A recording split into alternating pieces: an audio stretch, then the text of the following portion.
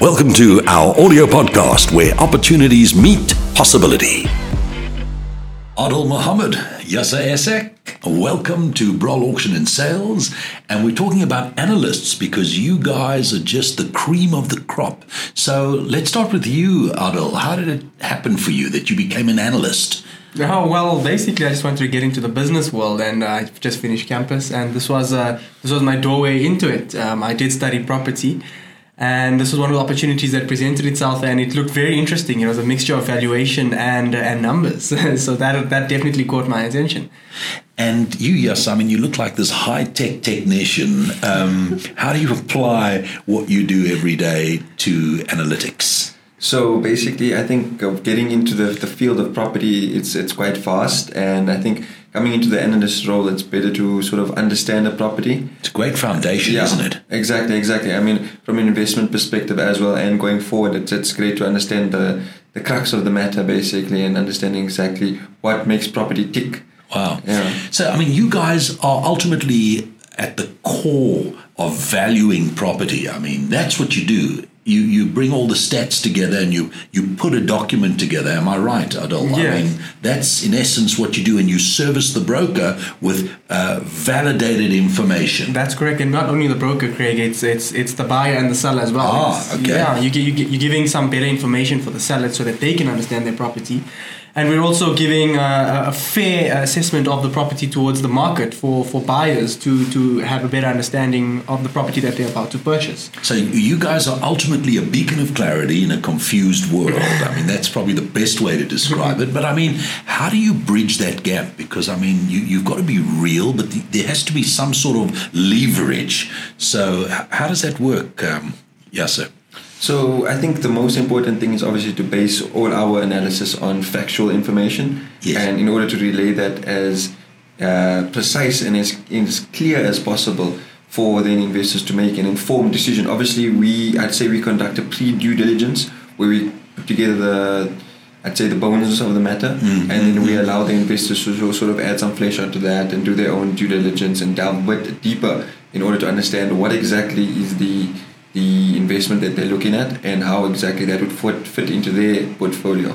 Okay, but I mean, does reality skewer? Have you been shocked? Have you been surprised? I mean, you've come across so many assets. I mean, is it razor sharp to value, or is there a modicum of leverage? Yeah, I think it does come down to subjectivity, but I think our main job here is to remove sentiment. We just want to reflect. Stick to the facts. That's correct. We obviously want to take into account how people feel about their property, but at the end of the day, it's the market and it's the numbers, and we've got to now strip away all of that and reveal what's actually there for the taking. And the best way to do that, I guess, is to compare with what else is happening in the market, and apply our subjectivity as well, along with sensitivity towards buyers and sellers. I mean, I've seen your documentation, and I mean, it's thorough, it's substantiated. I mean, there's no question about it. I mean,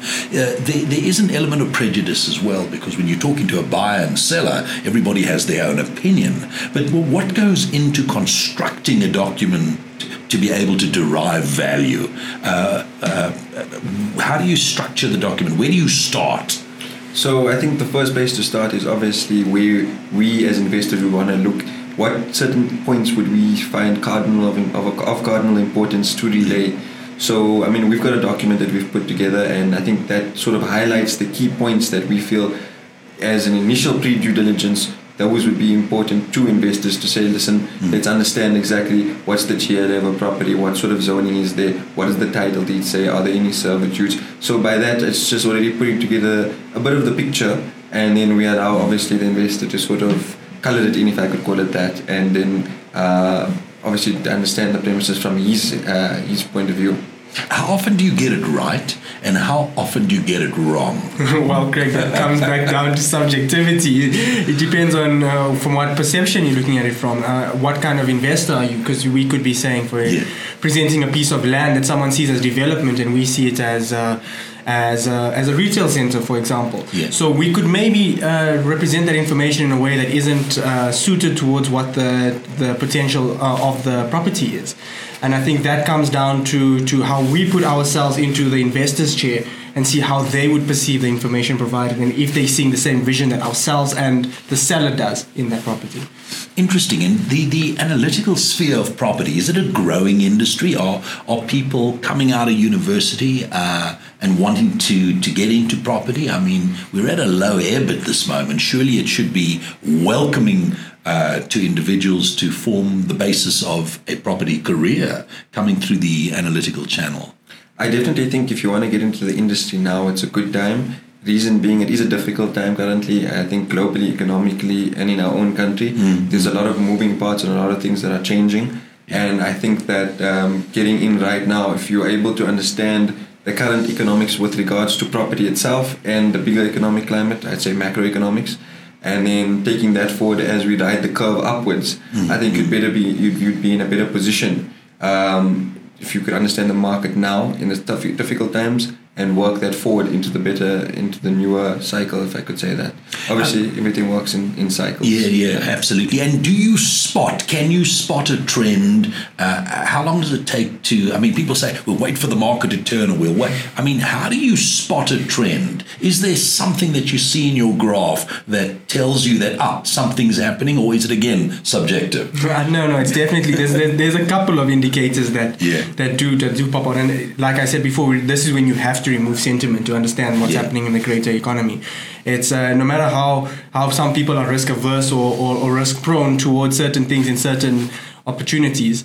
Remember, one man's despair is another man's treasure. Yes, and that's the way we've got to look at it. When the cycle is going up, it may look up, but it could be down for someone else. Yes. So we've got to remove that subjectivity when we're looking at the market, and we've got to look for simple things like interest rate hikes. We've got to look at the ability of people to outlay capital into the market, and simple things like just speaking on the phone and finding out people's appetite for investment. You can see that right now with the interest rates that have been squeezed, people don't have that much capital to outlay, which means developments are now getting a bit sluggish. But on the other side of things, people are looking to park their money in ready-to-go investments such as retail centers or fuel stations specifically.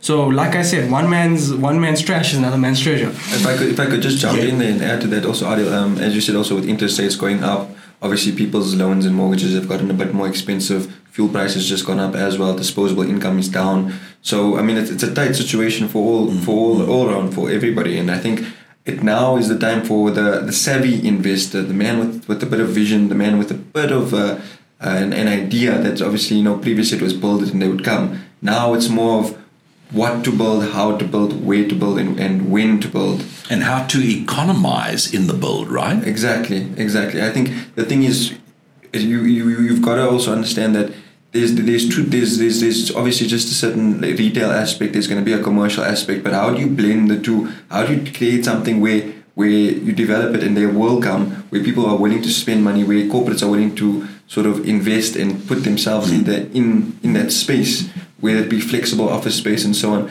How do you identify those needs, or the needs that they don't even know they need, and put yourself as a developer in those shoes to fill those needs? I mean, that's the niche that you guys... And that's the $1 million question, is it not? That is the $1 million question. A developer once told me that the objective of a developer is to design a product that escapes market condition. Is that kind of where we're at right now? Definitely. I feel like if you're a developer, you're looking into the long term. It's not even in 1-2 years. You're looking at a 5-year period. Yeah. And you've got to deliver a product that escapes the expectation of the market right now. So you talk about creativity, you're talking about innovation, you're also talking about guts and nerves, because you are chartering territorial water. I mean, it's not an easy path to navigate. Got to back yourself in this, definitely. But then we have had a reset. I mean, we have had a new sense of value. I mean, the water has lowered, so people can jump on board, right? That's definitely true. I mean, that's the exciting part. Exactly. So, firstly, you guys are doing an amazing job, and you are truly inspirational. You're full of energy, and it's a privilege and a pleasure to chat to you. So, Aadil Mahomed and Yasser Essack, thank you so much for giving us time through BrollCast and for sharing some of your insights and your attributes to the analytical world of property. Thank you very much, gentlemen. Thanks, Craig.